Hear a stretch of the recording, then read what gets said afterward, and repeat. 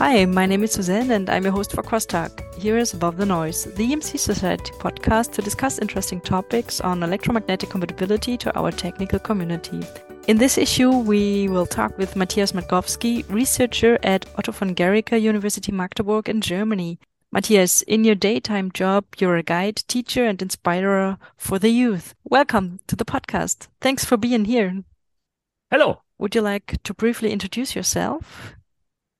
Yeah, my name is Mathias, and as said, I'm a scientific coworker, researcher, and lecturer at the Otto-von Guerike University in Magdeburg, Germany. I'm also active in the IEEE German EMC chapter for member and marketing services, and with some colleagues and with some students, I'm also active as an IEEE STEM champion or IEEE STEM ambassador, and we do lots of activities and workshops for kindergarten kids, for school children, to make them aware of the chances and also the fun that the STEM field can bring, electric engineering and so on. So we have lots of workshops with small robots, electrical construction kits and so on. That's really, really great. And I see your notices on Twitter, now X. You post everything you do. That's a great job. That's wonderful. It's fantastic. Thanks. So today you talk about units. What brought you to units as a theme to talk about? Yeah, I'm an engineer by heart, and so units are a fundamental issue in engineering and in science, in all the natural sciences. And we also often use them in our daily life. They are very important for trade and economic to express physical quantities. And without a unit, it would just be numbers. So I use them often in my daily life.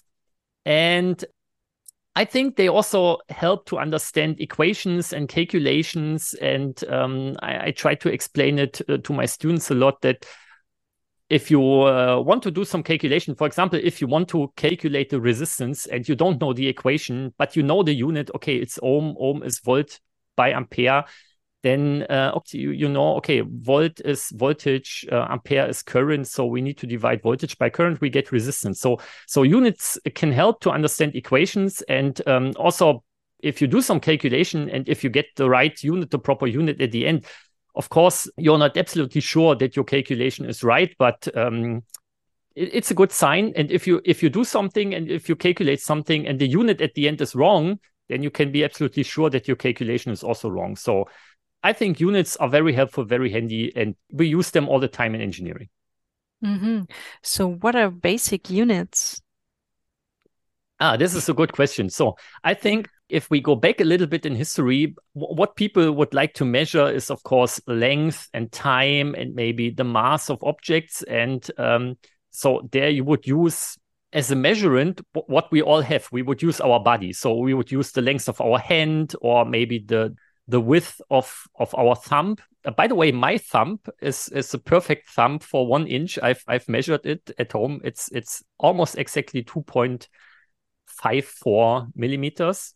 And so this works. It's of course not properly exact. So then 500 years ago, people thought about, okay, this should be more exact. Maybe we don't use our hand or the length of our arm anymore. We use something that is more common. We use dimensions of our Earth. So take distances on the Earth, divide them, and so then we end up with something like a meter. Second is also easy to get because you take the day of or the time of a day and divide it into hours and minutes and seconds.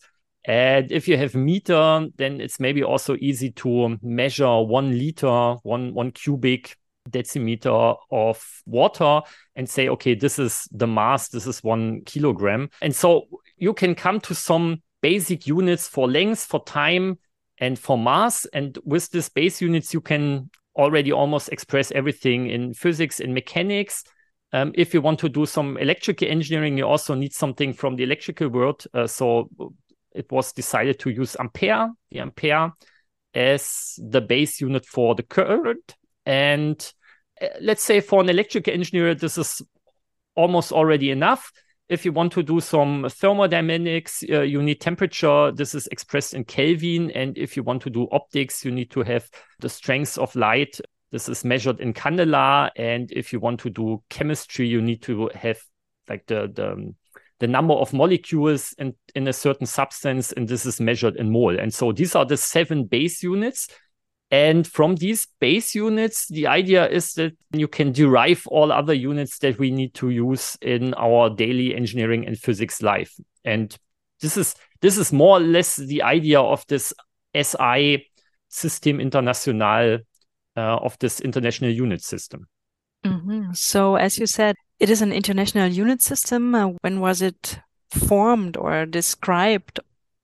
This metric system goes back to the late 18th century and back to France. And there, this meter and mass, 1 kilogram for the mass idea was derived. Yeah, the idea of this metric units was tried to spread all around the globe. There's some interesting story that a French botanist whose name was Joseph Dombey, he was sent, or he was asked by the foreign minister of the US, who was Thomas Jefferson at this time, to bring such a meter stick, and I think it was made out of copper, 1 kilogram of copper as the base measurement for meter in kilogram, to the United States from France. But the ship he traveled on was captured by pirates or by privateers, and he was imprisoned. And that's why the US don't adopt it to this metric system, which is, I think, kind of interesting. There was a second ship sent that arrived some years later, but then the successor of Thomas Jefferson, Edmund Randolph was his name. He was not interested anymore in adopting to this metric system in the United States. So then the United States are still more or less using the imperial system, at least in their daily life. Of course, in science and engineering, they also use the metric system. But yeah, so it's an idea of the late 18th century, and in the middle of the 19th century, James Clerk Maxwell, that we also all know from electrical engineering, from Maxwell's equations, he derived the system of what we would call today coherent units, so that there are base units, and that we can, from these base units, derive these other units that we all need to know and need to use. Yeah, so if we have, for example, if we have length and time, we can derive velocity, meter per second or kilometers per hour, and so on.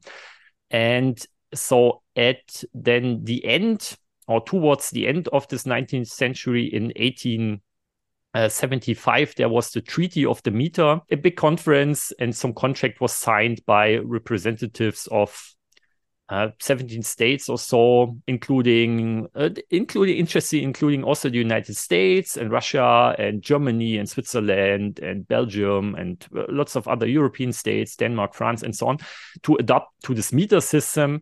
And then, let's say, the last, or the second to last big update was in the 1960s, where this international system of units was launched. And this included this 7 base units that I've just mentioned. And they were defined in a certain way how you could represent this quantity, usually in terms of a certain way to measure this. And the last change to this international system is not too far away. It was in 2019, just 4 years ago. And the idea there is, that we are not using we are still somehow using a certain way how to measure these quantities and how to define units, but units are defined in terms of physical content. So certain fundamental natural physical constants have been defined, have been fixed. For example, the velocity of light, that was already before, but Planck's constant, the elementary charge, Boltzmann constant, Avogadro constant. And now units are defined in terms of these fixed physical constants. What does it mean in your research, or like now from relatives to physical constants? Is there a big change or not? To be honest, I think I don't care. And most of the engineers, I would say, do not really care. And it's, so a meter, I think also in our daily life, it does not change too much. And I would also say that it's now really, really hard to understand and to explain someone else, for example, how the kilogram is defined. I mean, before it was the mass of 1 liter of water, but then of course, you have different water. You need to fix the temperature, how many minerals are in this water, and so on and so on. And then the idea was, okay, let's take some platinum, iridium metal piece and say this is 1 kilogram. But it also happened that many of these prototypes have been produced, and there are, of course, comparisons between them. And people notice that they somehow one gets lighter over time, one gets slightly heavier. No one really knows why. Maybe it was cleaned too much. And some atoms and lots of atoms maybe have been removed, or maybe it fall down somewhere and something got split. No one really knows. So, but this is the problem of this. You have some prototype. If the prototype gets lost, or if the prototype is altered or changed, then your units change, and you don't want to have this. So now this way how to define units should be reproducible everywhere on Earth, even in space, by doing a very special kind of measurement to fix this, to show what is, for example, the force that a mass of kilogram shows onto something else. And then you measure this in terms of current and voltage and so on. Quite complicated measurements. To be honest, I don't also really understand it in every detail, and I could not explain it from my heart.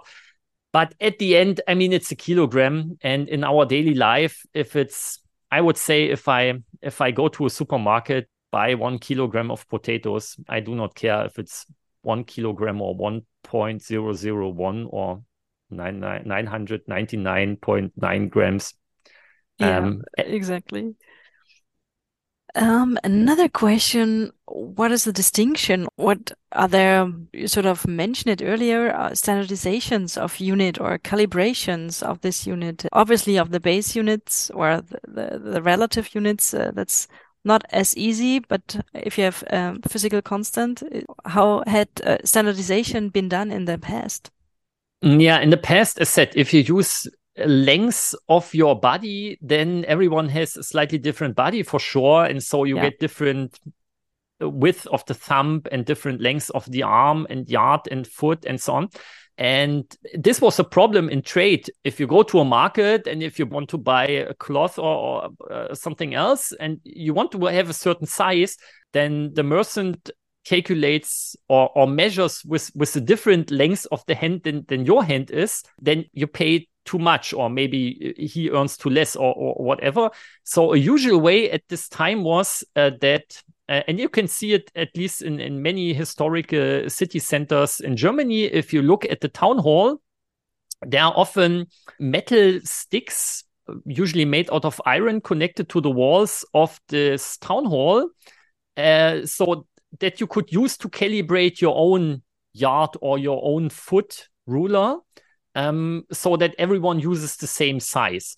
And of course, I mean, that's the idea also of these units today, that if you have a meter here and a meter there, that the meter everywhere is the same. As said, I mean, in our daily life, I would say we would nicely work with other units, more convenient units. I think the imperial system that is still used in the US is also kind of convenient if you measure something, some distances in feet. I know, okay, 3 feet are approximately 1 meter. This is also kind of handy. Then measuring temperatures not in degrees Celsius or Kelvin, but in degree Fahrenheit is also kind of handy, because you know, okay, 0 degree Fahrenheit, this is a very, very cold day in the winter, and 100 degree Fahrenheit is a very, very hot day in the summer.